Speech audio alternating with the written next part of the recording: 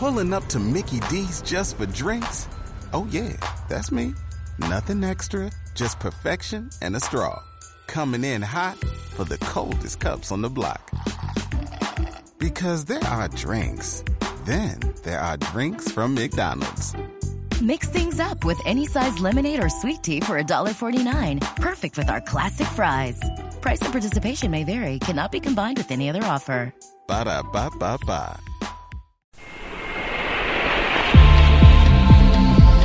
This is Chi for Yourself.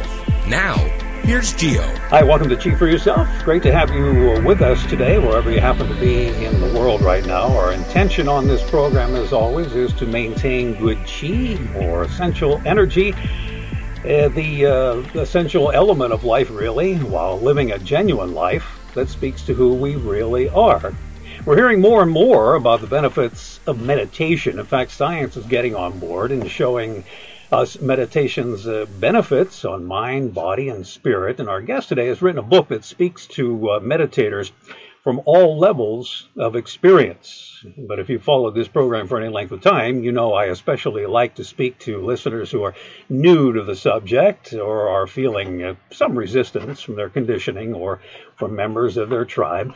Diana Lang is the author of Opening to Meditation, a gentle guided approach. Keywords here being gentle and guided. Plenty of both in the book. She offers us a meditation method that is simple and practical. And Diana, it seems that even though meditation is simple, you say you could teach it in about 5 minutes, there's an intimidation factor for some people. They think it involves maybe something mystical or something they state they probably won't be able to reach. It's not really a mystical thing, right? I mean, it's pretty straightforward. Well, a practice of meditation, of course, is very straightforward and very doable, no matter what our backgrounds might be. But of course, it could and does open up the mystical. So do you get a lot of resistance in your teachings? Are people putting up walls, ego, whatever, to what they're trying to do? Yes. Well, yes, that's true. I've been teaching out here in Los Angeles and all around the world, but primarily here because I'm from here, for 35 years. So, and I've taught tens of thousands of people to meditate. And yes, there can be resistance. There's fear or concern of what will happen, or they won't be able to do it, or they won't be doing it right, or they're afraid of what they'll encounter. Because, of course, once you start to meditate, a lot of things do happen. Your life gets back on track. You start to come into focus. The things that maybe we've been putting off and procrastinating about, start to come forth, and conversations that need to happen. And it's pretty accelerating to the life. I say that about meditation, that meditation is an accelerator. Well, meditation is certainly being shown to bring about well-being and lead people away from things like pills and medical treatments. Of course, there's money to be made in pharmaceuticals. Is the media having a really negative effect on our understanding of meditation with all these pushing pills and things? Yeah, well, yes, because it puts the power back in ourselves, for our own healing. And, so much of depression and anxiety and all of these kinds of psychological conditions certainly are very much, I feel, spiritually coming from that place of feeling disconnected or feeling like nothing matters or feeling like there's no purpose. When you start to meditate, you hook back into your purpose, your particular purpose, your own, and it's very powerful. And then just in the normal world of just health conditions, of course, it lowers your blood pressure and it creates a sense of well-being in the body, which even if you do have a condition, it helps you deal with it better and helps you heal from it, if it's possible, quicker, because there's less resistance to the healing. And there's a great list in the promotional material, I have it right in front of me, of all of the great things that meditation can do for you. And one of the things that grabs my attention, because most of them are pretty obvious, like lower blood pressure and things like that, but meditation can increase self-esteem. How does that work? Yeah, because when you start to connect to, your source or the center of yourself, that higher part of ourselves, the part that's not the ego, right? There is this beautiful grace that naturally occurs. And when that happens, you realize that you are good, not bad. And the problem with, all of us is I do spiritual counseling all day long and with, many, many people. And when people are speaking honestly and truly and from their hearts, there's a lot of insecurity back there, and there's a lot of self-violence in a way, a negative talk to the self. And so when you start to meditate, you start to get wrapped up in that higher view of who we really are. And so self-esteem does change. I noticed recently on one of the big network TV morning shows, the topic of discussion was meditation. And I believe the guest was Russell Simmons. And it's interesting to see a topic like meditation being discussed on a medium that offers so many quick cures and ways to look outside of ourselves. And yet there it was, live and coming into our homes. Why is it that meditation is becoming so popular? Yeah, I think, when I first started teaching meditation, there was, 8 people in Los Angeles maybe, that did, and most of those were from India, or they were Tibetan lamas or something like that. It has become so mainstream now, partly because of yoga and that consciousness that's been coming through. And also, people are talking about their practice more. I think, meditation is a pretty private experience usually. And so it's something we're doing with ourselves most of the time, unless we're in a group or something. But it's become very mainstream where, the Dalai Lama comes to town and Richard Gere is talking about it with the president. It's out there. Oprah's talking about it with Deepak Chopra and doing those, 21-day meditation challenges and things like that. And there's millions of people on those calls. It's just a whole new world. And talk about a simple thing to do. It's not so simple to do in reality in terms of, when you sit to meditate, there's challenges with that. But in a bigger way, this one thing will change your life. To spend 5 minutes in a meditation can change your life, even one time. Yeah. Well, you mentioned yoga a moment ago, and I'm thinking, do you see a connection between meditation and yoga? Well, yes. Yoga's heart is meditation, right? And that's a whole world in its own right. Yoga is a limb of the asana practices. One of them is yoga out of 8, and another is meditation. That's another one. So within that metaphysical world, meditation is definitely part of the teachings within yoga. It doesn't only just come from yoga, though. It's in any tradition that you can think of, and from mystical Christianity to Kabbalah and Judaism, etc. Also, you mentioned that it is kind of a solitary practice, and yet we learn that meditation can help our relationships. Talk about how that can be improved. I'm sorry, I didn't hear what you said. Well, we think of meditation as a solitary practice, and yet it has so much benefit for us in terms of our relationships. How does meditation help our relationships? Yes, in our relationships outside of ourselves and our relationship within ourselves, right? So you're creating a relationship with yourself. You're not rejecting yourself anymore as that non-judgment, which is one of the side effects of meditation. You start to become less judgmental towards yourself or others. You become perceptive but not judgmental. That same inner aspect, as you practice that with yourself, which is the hardest place to practice with it, you begin to use that outside of yourself, so with your partner or your friendships and all the different ways that we interact with employers and employees. The way we listen changes when we meditate. The way we hear, what we say changes when we meditate, because we're not anticipating, what we're going to be saying. We're actually listening to what the other person is saying. And so every conversation starts to change and becomes deeper, and so therefore does the relationship, because it becomes more intimate and open. People from all walks of life will talk about how our society is disconnected. You've written about it, and the person on the street would probably agree. So I'll ask you, what are we disconnected from? It's a great question. It is, to me, it's a relationship with our true self. You know, when you see, or your higher self, people will call it, but it just be your essential self. Let's just call it that, because, you know, you don't have to be a religious person or a spiritual person to meditate. But some of these mystical things begin to happen when you do. When you start to connect to that place, whatever you want to call it, the universe or God or divine love or however you see it, you are returning to your essence and to your true self. And when we're young and we're born, we are connected to that. We are not confused about who we are in that sense. We are sort of just essence, pure essence.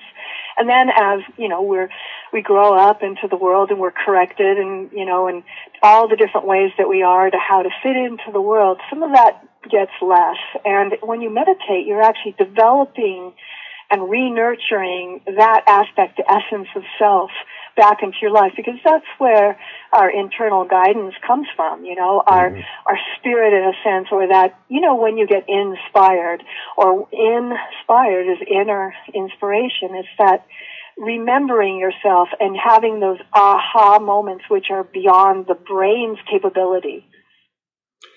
Well, as we mentioned, meditation is not necessarily a religious experience, yet it is part of some religious practice. How would you look at the difference between a religious experience and a spiritual one? I wouldn't. I would say those are the same, except that in a religious forum, you might have a different kind of protocol. You know, do this, then this, then this, and then this will happen. But the thing is, all of them have at their hearts this silencing the mind, getting out of the ego. Everybody uses different terminology to talk about this. You know, give yourself to God, you know, or to Jesus, or to what, you know, whoever it is that you're, you know, whatever your background of religion might be. So there's this surrender, in a sense, right, to something higher than ourselves. And it's really, to me, the simplest way to talk about it is to get out of the ego mind into that creative consciousness. Our guest on this Chi for Yourself is Diana Lang, author of Opening to Meditation, A Gentle Guided Approach. That ego mind, I guess, is pretty chatty at times. How do you deal with that? I mean, I got all kinds of things going on in there, and well, how do you treat that? Yes, very kindly and patiently, yes. You know, because the mind is a thinking instrument. That's its function, right? You can't tell the mind not to think. The mind's function is to think. But what we're looking for in meditation are those spaces in between the thoughts and in between the breath. That's even more subtle, where you start to teach yourself that you are not your thinking only. You know, that your thinking is an aspect of the self, but it's not the whole of the self. When you have creative insight or inventive thought, new thought, that's not from the brain. It's like, you know, you think of Einstein, you know, how he would imagine, you know, being the speed of light. And he actually saw himself as a point of light hurtling through space, you know, at the speed of light. And in his imagination, as he considered that and felt that, then he came back to the drawing board, essentially, and created the formula, you know, that would prove his inspiration or what he felt when he was in that meditative state, in a sense. Do you understand? Yeah. And so this is powerful. And so we want that creative solution to be able to look with different eyes or new eyes at something that feels fixed and given. It's these people like Galileo, you know, that went against all the common knowledge and said, no, you know, the sun doesn't revolve around the earth. But that took some kind of powerful inner awareness that he then proved. I'm wondering, using his mind in service to his inspiration. Yeah. And I'm wondering, too, besides the mind chatter, I tend to be a little fidgety when I meditate. I got head bobbing and feet kind of moving around and tapping. Is that really counterproductive, or is that something I can get away with? Well, you know, that's why I wrote the book. I answer all of these questions in the book of, like, what do I do with my hands? How do I sit? How should I sit? What do I do if my mind is thinking? And I literally go through every one of those kinds of questions because they're everyone's questions. What you're asking are the questions to ask. They're beautiful and right, and there are answers to these, and they're kind of all the same answer in a sense, is to just sit anyway, right? To sit, whether if you feel physically restless, that's information, of that. We were talking earlier about why do we go away from ourselves even, is because we're a little bit afraid of ourselves. And one of the things I say to my students often is, don't be afraid of yourself. What's there, what's within you is holy. It's perfection in a sense. But we're so in dread that there's going to be something in there that is bad or wrong, and, so we won't even look. Mm-hmm. So what happens when you meditate is you try to still your body, you still your mind, you still your thinking as best as that can be, right? And you can still fidget or think, but we're still trying to open up those spaces in between the thoughts. And the good news is, when I teach meditation to brand new students, I really ask very little of them, it seems, although I'm asking a lot, actually. And what I'm asking from them is to, for 3 weeks, meditate for 5 minutes every day. Mm-hmm. And you think, I can do 5 minutes, that's easy. But you'd be surprised, and when I teach like 100 people, 10 of them will meditate every day with us. 10 of them will never meditate at all except for when we meet. And the rest of them are in the middle, And so that's the reality, is because it's not that easy to do, to find 5 minutes, oddly, that we will dedicate to come into that silence and to open into that space, and all that happens, because once you open up a meditation practice, there's a world in there, as much of a world as there is outside of us. There is a world within us that is equally rich. Mm-hmm. Mm-hmm. So duration of meditation is really not the important thing. It's just being consistent. Yes, the doing of it. It's quality, not quantity, mm-hmm. And also that tipping into it, because all the benefits, and I list them in my book quite extensively, what happens when you start to meditate and why you would want to, will not happen, cannot happen if there's no meditation practice. So you got to sit down and do it. But even like I was saying earlier, even one time makes a difference. Mm-hmm. And certainly if you meditated for 3 weeks, you would actually see and experience things that you would identify as connected to that meditation practice that you had done for 3 weeks. Yeah. Now, I know you can meditate just about anywhere, but I'm going to ask you, if you were to set up a space, someone who's just getting started in a practice and wanted to have their own little space for meditation, what would that look like? Or what are your suggestions, anyway, for setting aside a sacred space? Oh, I love that. That's a beautiful question. Well, a sacred space is whatever you decide it is, right? So, typically you'll see people will have a little chair or a pillow they sit on, or some place in the house that's very quiet. Of course, you want the phones to be turned off, so that you're not going to get distracted as much. You're still going to get distracted, but you'll get distracted less. But I also say, as much as you might have a place in your house that is a place that you think of as your meditation spot, because of either it's beautiful or it's silent, or some people set up little altars, and they have a little candle that they light, things like that. These are all very powerful conditioners, because even every time you walk by that space, you sort of have a little moment where you remember your meditation that you had that morning. But you can also meditate in your car. You can meditate at your office. You can meditate, at the park. You can meditate. What's so great about it is it goes with you. You can take meditation with you. You don't need any necessarily special circumstances in order to meditate. But there are things that will be conducive to a deeper meditation, like a place that you always visit. So whenever you sit in that chair, then in a way you're already preconditioned to go into a meditation state when you're sitting there. Now, I know in your own practice you have, or in your own business, you have a lot of clients, individual clients, but we're seeing more businesses, industry get involved with meditation too. That's a very positive sign. Are you seeing more of that in your own work? Yeah, well, it's everywhere. You know, I worked during the financial crisis that we had. I happened to be working with 3 different stockbrokers, just coincidentally had these 3 different people from 3 different companies, and they were in their businesses the only people that actually made money during that time. Just as a little example, when you meditate, you have creativity in terms of what you're looking at, you know, and it makes you look at your life differently so that it's not a fixed condition of a dire, terrible outcome, but something creative can happen. And when you meditate, you're asking for that, and you're opening to that. Nice. Yeah. One final question, and we'll let you go. You've studied spiritual teachings from around the world, and there are so many expressions of spirituality and religion on the planet, and yet we have as much or more strife and warfare as really any time in history. What is it that you think we're just not getting and keeping us stuck in hostility toward each other that we can start to remedy today if we really wanted to? Oh, that's sweet. Well, you know, it's, to me, meditation, and this is just my own perspective, is that meditation is about the action of love.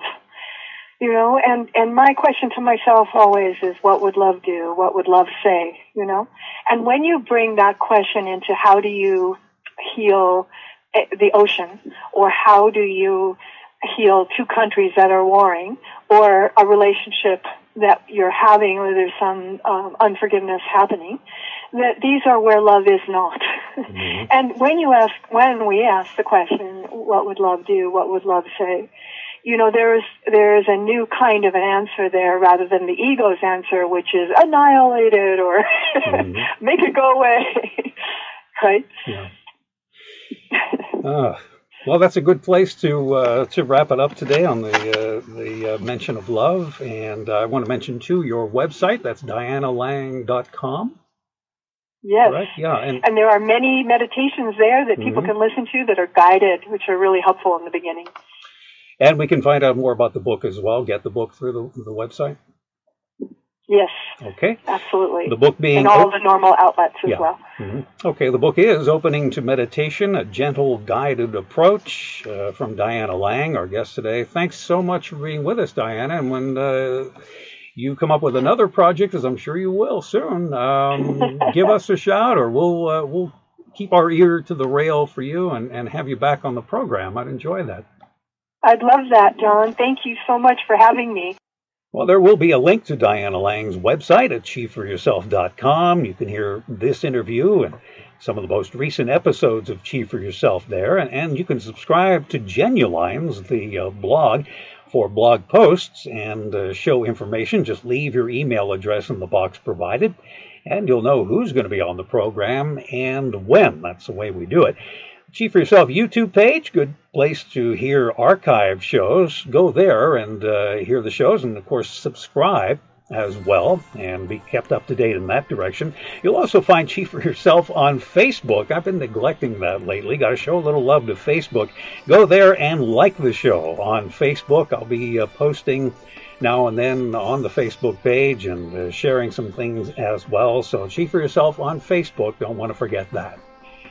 And that's going to do it for today. Thanks so much for being part of our day. Be well, and I'll talk to you soon.